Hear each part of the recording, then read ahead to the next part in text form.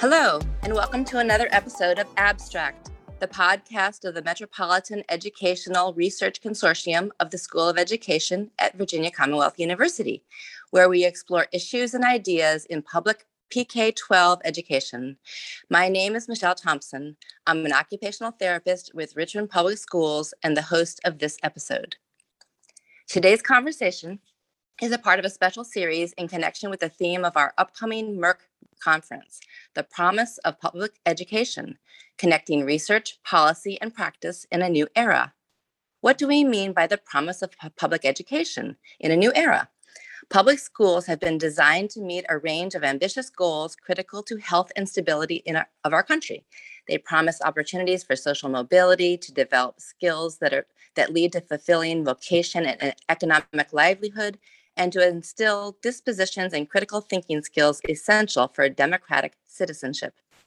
Although elements of these foundational principles may endure, recent events have shed light on how this promise has, in many cases, been unfulfilled, particularly for student-specific populations. Over the past year and a half, we have seen the COVID-19 pandemic disrupt nearly every aspect of public schools, forcing educators and students to rapidly adapt to a new and uncertain environment. At the same time, international social movements promoting racial justice have called upon school systems to re-examine policies and practices in pursuit of greater equity for their students and their community. Whatever the future may bring, public education finds itself at an inflection point where we can reimagine its purposes and possibilities. For each episode in this series, we will explore a fundamental element of public education, discuss how it has been impacted by the events of the past year and a half, and share our vision for what it could be moving forward. In this episode, we are discussing the promise of education for students with disabilities and have invited local experts who can best speak where we might go from here. Let me introduce everyone to you now. We have Tanya Epps, elementary intensive support self-contained teacher from Richmond Public Schools, Catherine Smith, Director of Exceptional Education from Henrico County Public Schools, and Sarah DeArmond, Assistant Professor of Counseling and Special Education from VCU School of Education. So let's talk about this. I'll just throw this out to everybody. What have you learned this past year throughout the pandemic, whether your district was virtual, in-person, or hybrid? Or what have you heard about education over this pandemic? So I'll start. I think one of the things that we have always said to our special educators is they know how to pivot and be flexible and to adapt to any situation. So I am very proud of the work that our special educators did in terms of being ready to pivot and do everything that we asked them to do, because that is what they do day in and day out. So I think we really saw some of our best work, and our educators were really calms in the storm for a lot of our students and families to navigate this process. I mean, yes, there were instances where we had to work out what parallel hybrid and virtual services and teleservices looked like during this pandemic. But I really think it showed just the amazing talents of our staff during the pandemic. That's awesome. I had, I think for me in Richmond and being a direct service provider, one of my biggest takeaways was the absolute critical importance of the family-school relationship, and really getting a chance to invest in that because of the pandemic, because we pivoted, as you said, and we were able to actually reach out to families and help them in ways that I'm not able to help them when I'm not talking to them with their child in school-based therapy, at least for me. Yes, I just want to say my silver lining for the last school year was just watching my students and my parents pivot, because they both had to learn a new way of learning, basically, especially my students. And you know, I learned from this pandemic to never underestimate the abilities of my students, even though we know that they have a disability. but they amazed me, by learning how to log into their classes, learning how to write in the chat box, learning how to write on Jamboard. These are things that you wouldn't think that they might be able to do. You would probably second guess, I don't know if they can do it or not. But they surprised me. They surprised themselves, which is what you really want them to do. They were surprised that they were able to learn something new, as well as the parents. And one of the things that I was able to do was before the parents even logged into the session for the first day of school, I did a practice session with them. I set up a time with them to log into me to make them feel more comfortable. And on the first day of school, we didn't have a lot of dropped calls, but they weren't dropped calls, but calls because the parents already knew how to log their child in. And as far as attendance, my students did not miss class a lot. And if they were going to be out, most cases I got a notification they were going to be out. Sometimes I didn't know, but for the most part, the attendance was good. All of my students made gains. So when I look back at the pandemic, yes, at our virtual learning session, yes, it was challenging, but my students really, really, all of them made gains. And I truly believe it's because they really had that one-to-one attention. They didn't have all the distractions that are normal in the classroom. And by that, I mean behavioral distractions. You didn't have that because I was able to sit with them in smaller groups, or some sessions were just one-to-one. So, I mean, that's my takeaway from it. Oh, that's awesome. So from my perspective, I have a little bit of a different perspective, being someone that's, representing higher education and the preparation of special education teachers. And so, one of the things that we know about teacher preparation is that because all of us have participated in school ourselves as students, that when it comes time to teach people how to be teachers or special education teachers, there's always some unlearning that has to be done, because we, come into learning about teacher, like how to be a teacher, with some already like preconceived notions about, what it is to be a teacher, because we've been students and we've been around teachers and we've proceeded through, the K-12 system and even more than that in a lot of cases. So one of the, the interesting pieces from this past year is that, teaching during a pandemic, whether it was hybrid, completely online, back to school face-to-face, but wearing masks and socially distant, it's completely different from the way students or our current teacher preparation students experienced it themselves. So we call that the apprenticeship of observation. And so overcoming that was completely different, and we were all learning it together as we went, because it was so new. It was new for the supervising teachers, the master special education teachers that our student teachers were placed with, and so it was this really unique, cool opportunity for our teacher candidates to be kind of learning alongside those master teachers, and for us in higher ed to be learning alongside with them and really problem solving all together, because none of us were experts. None of us had experienced this before. We were all navigating that ebb and flow together.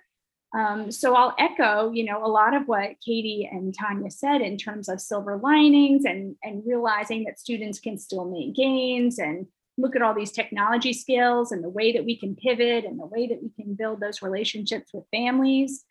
But it's also, it just created this really unique environment for feeling like we're all in this together, we're learning together, we're figuring it out together. And I think just the growth and involved in that was really something powerful. That's awesome. Thank you. Tanya, you mentioned silver linings. Katie, can you think of any silver linings that your district experienced due to the pandemic, maybe? And will you be bringing any of these practices forward? Absolutely. Like I echo so much of what Tanya said in terms of like our families and our students. We had a lot of successes with the virtual small groups and one-on-one as well, and being able to use some of our reading teachers in particular to provide virtual reading services to students across the division. So we could pull third graders, a group of third graders, or even a group of students who of mixed grade levels who were working on similar skills in order to receive virtual reading instruction at a certain time. We did that through our ESY, but also during the school year. And we had students make tremendous gains. So it really helped us to be flexible in our student grouping. So that's something that we plan to continue. We also held virtual IEP meetings and eligibility meetings. And I think our families really enjoyed that because I found it truly beneficial for our parents if they had to take time off of work or figure out their schedule. They weren't having to factor in travel time to and from the school. And so I think that element of flexibility for our families is certainly something that we want to continue. Now, absolutely, we'll continue to have meetings in person, but I think the virtual meetings really, really went well. We had a lot of success with some of our students, like Tanya mentioned, who maybe academics they did great academically, but also they didn't have the behavior challenges that they traditionally had. And so we had, many students really thrive at school who maybe school wasn't a place that they enjoyed, or maybe there was a student or an activity in their class that was a previous trigger for them, and those were eliminated.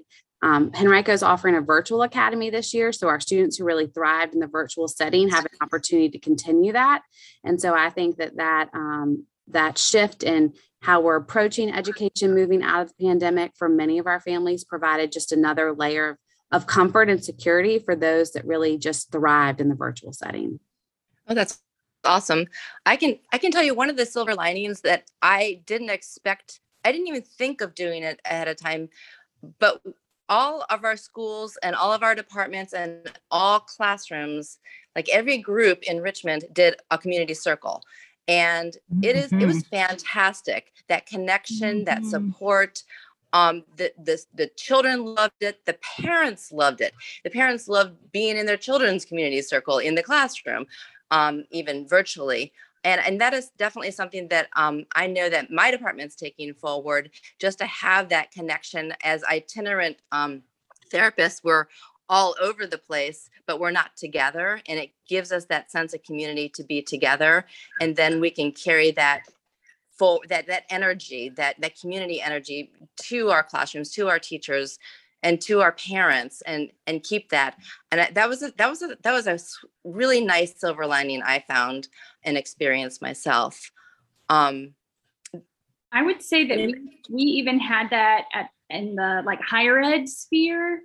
I support lots of different cohorts of students, but last year, the cohort of students, teacher ed candidates and special ed that we had, that was the tightest cohort, the most strongest community, even though we only met each other in person once or twice.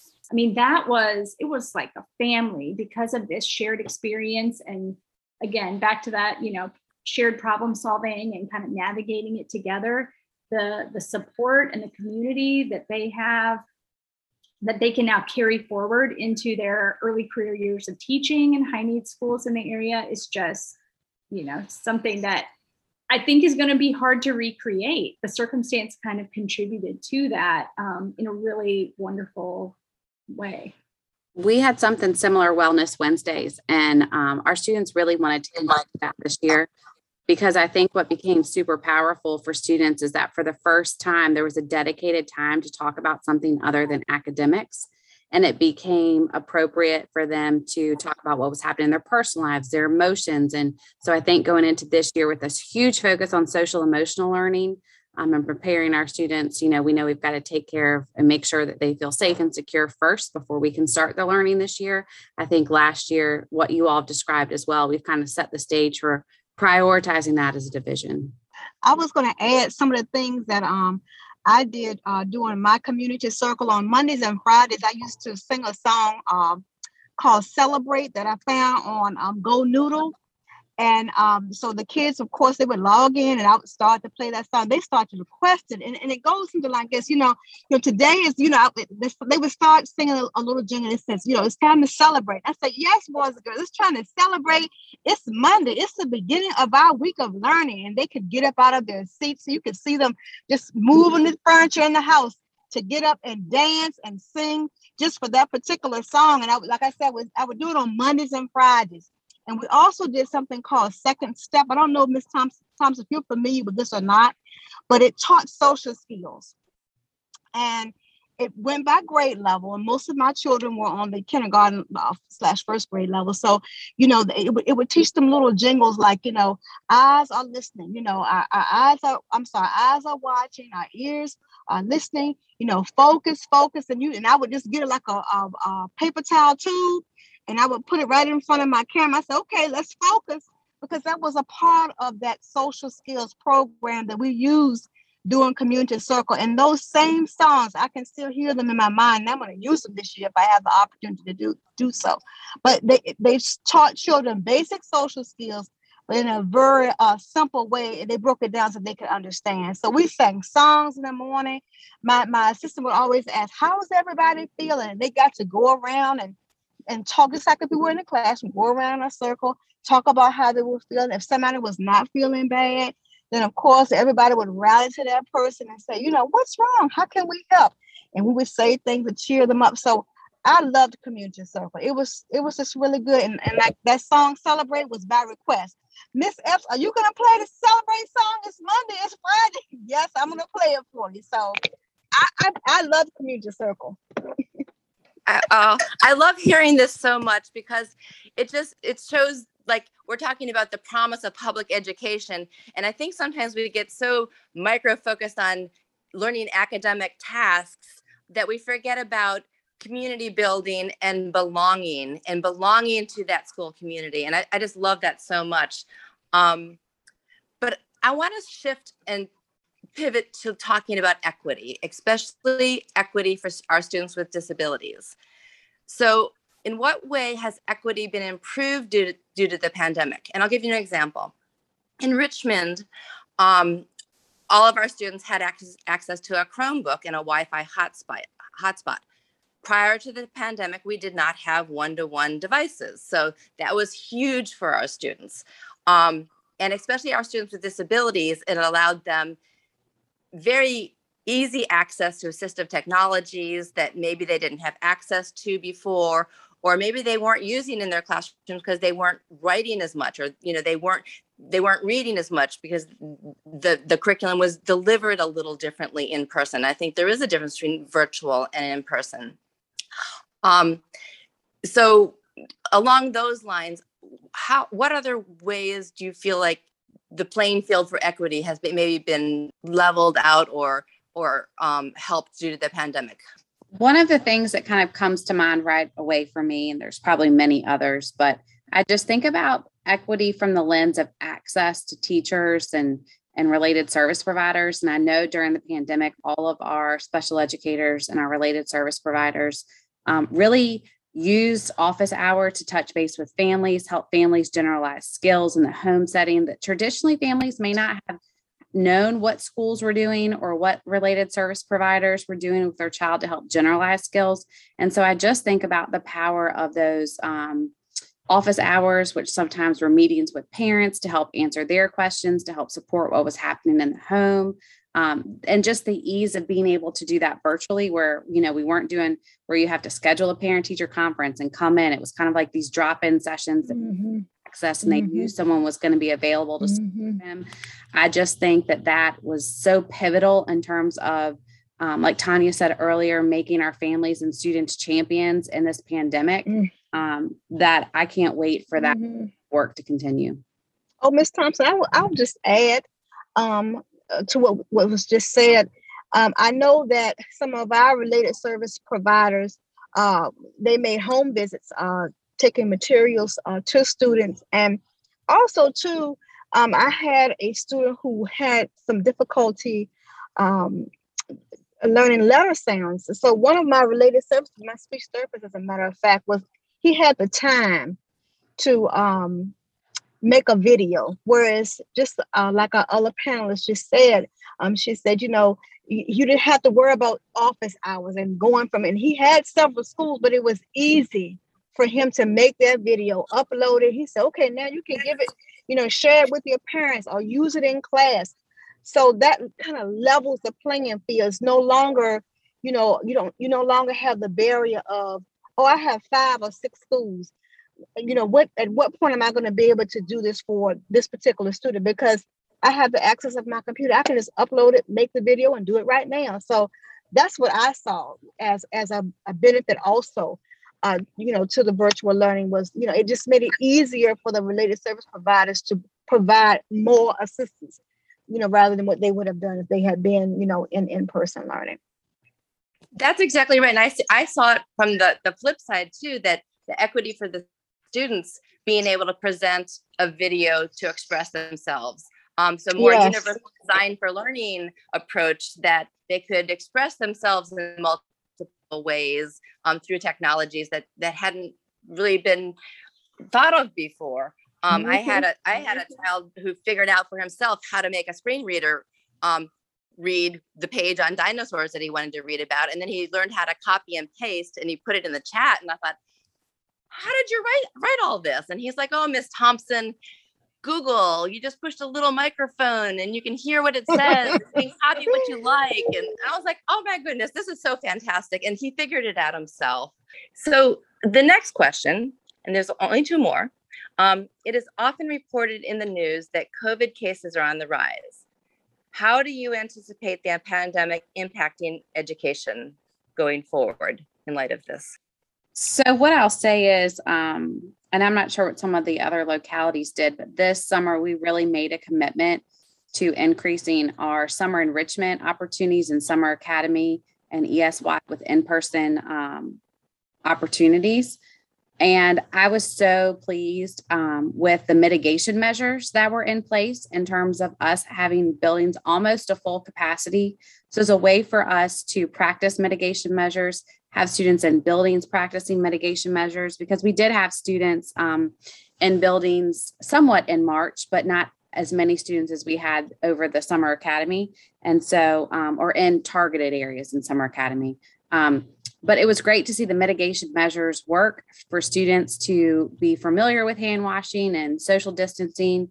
And then also, I think that we've done a lot to try to prepare our community for what those things are. But I think that we've done a lot to explain all of that to teachers and principals. And now I think in the last few weeks, getting ready for school to start, we have an obligation to share that with our community and our students to get them to feel safe to return to schools. But I know the COVID cases are on everyone's hearts and minds, and they're on the school divisions as well. But we're really excited for the 5 days of in-person to have our students back. Thank you. I know in Richmond, we've got scrubbers in all the classrooms and all the PPE. And it feels like the plan is in place. Yes, I was going to say, I taught summer school in ESY.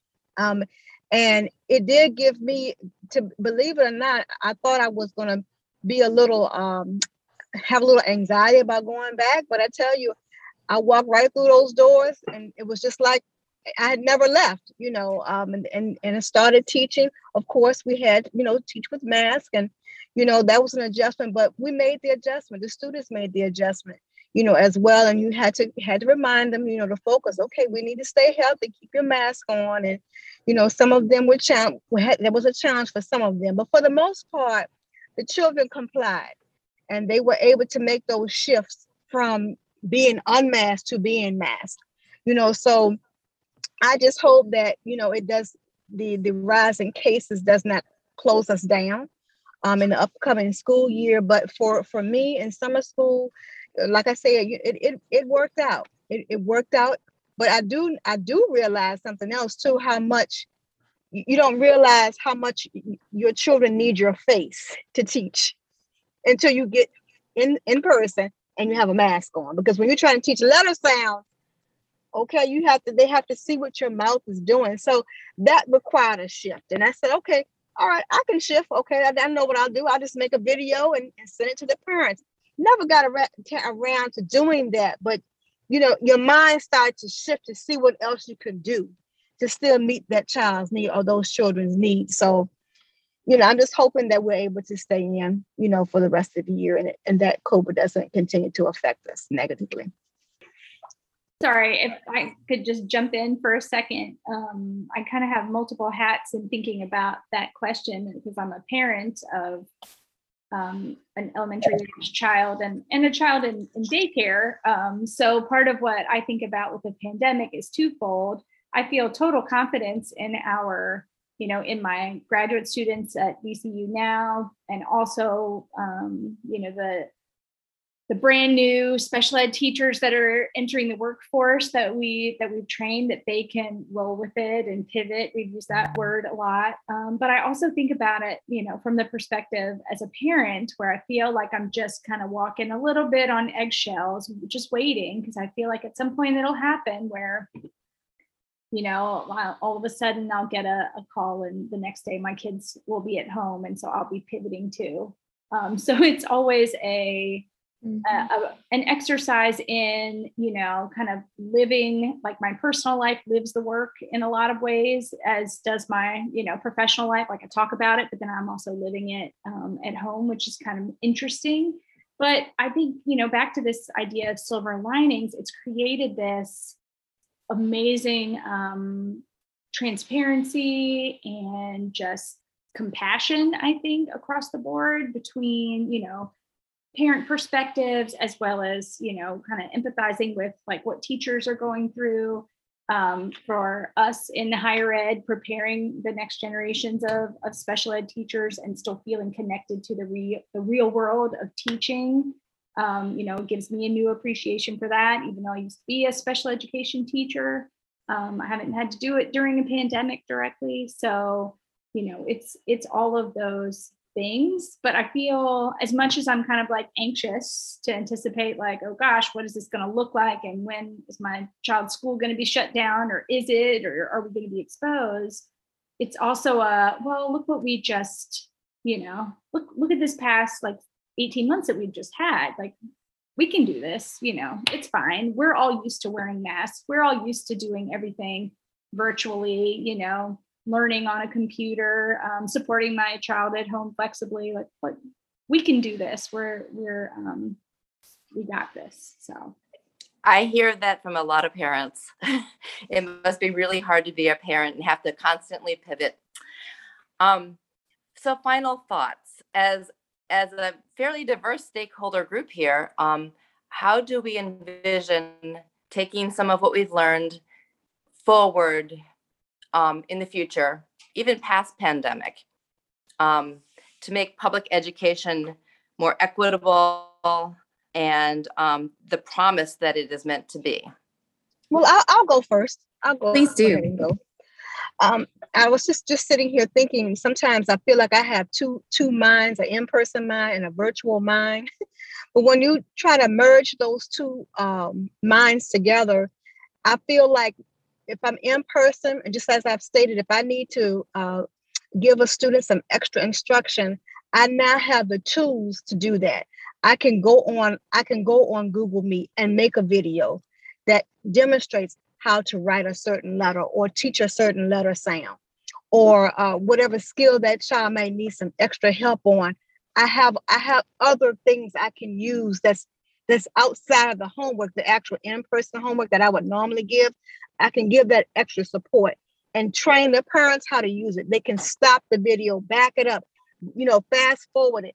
I have some more resources that also brings in that equity. I can do more now that, I've had that virtual learning, a virtual teaching experience. So that's what I'm thinking of. Right now, I still use my split screens, even when I'm at work or I'm working on something. I still use that. I know I'm going to still use, like I said, the Google Meet in my new position where I am now to help train and work with teachers and support teachers. So that's what I'm going to do going forward.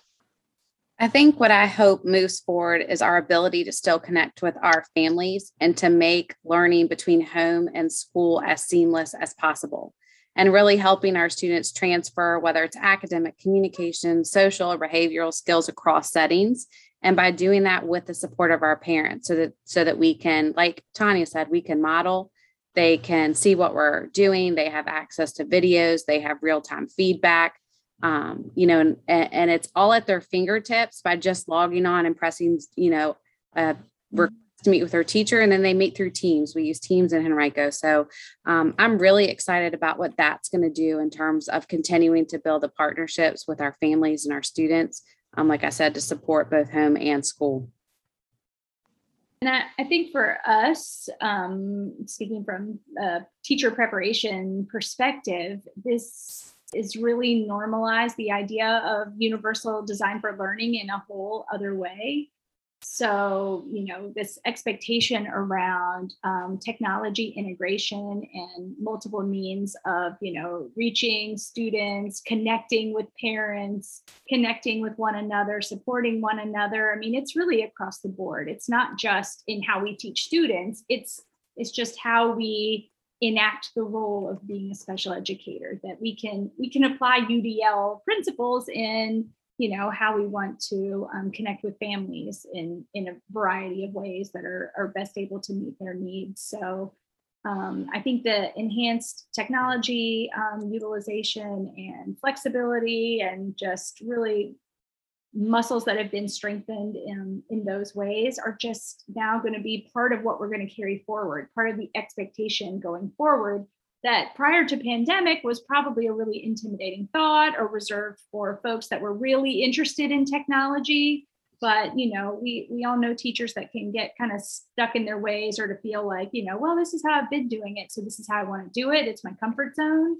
So this has kind of taught us how to, be pushed out of our comfort zone and to be comfortable being out of our comfort zone, right?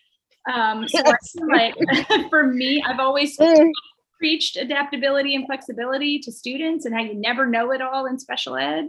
There's always something new to learn. You are never an expert in special education, ever, even if you're a professor in it. And so it's just, this gives a new perspective and emphasis, I think, on that. Yeah. Thank you.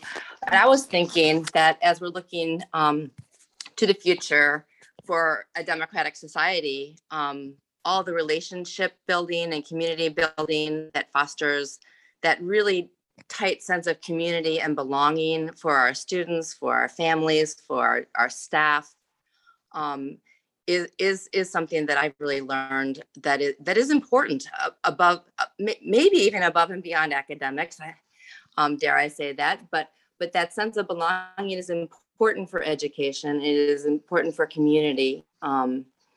And for our whole society. So as we're going to leave that right here, right now, but we want you to continue this conversation and hope that you will join us for our 2021 MERC conference on Friday, October 22nd. Tickets are available now, and there are special rates for VCU and MERC school divisions. You can register on our website at MERC. It's merc.soe.vcu.edu/conference.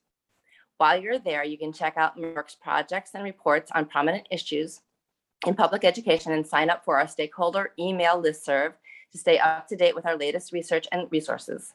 You can listen to other episodes from this series and subscribe to Abstract wherever you get your podcasts, including SoundCloud, Apple Podcasts, Stitcher, Spotify, Google Podcasts, and the MERC website. Our thanks, as always, to the VCU School of Education for supporting the work that we do at MERC, and to all our partner school divisions, Chesterfield, Goochland, Hanover, Henrico, Petersburg, and Richmond Public Schools. Thanks to our guests today for sharing their perspective. And of course, thanks, as always, to you for joining our conversation. We hope you will share this episode with anyone you think would find it interesting or helpful. This has been another episode of Abstract, the podcast of the Metropolitan Educational Research Consortium in the School of Education at Virginia Commonwealth University, where we explore issues and ideas in public PK-12 education. Let's talk again soon.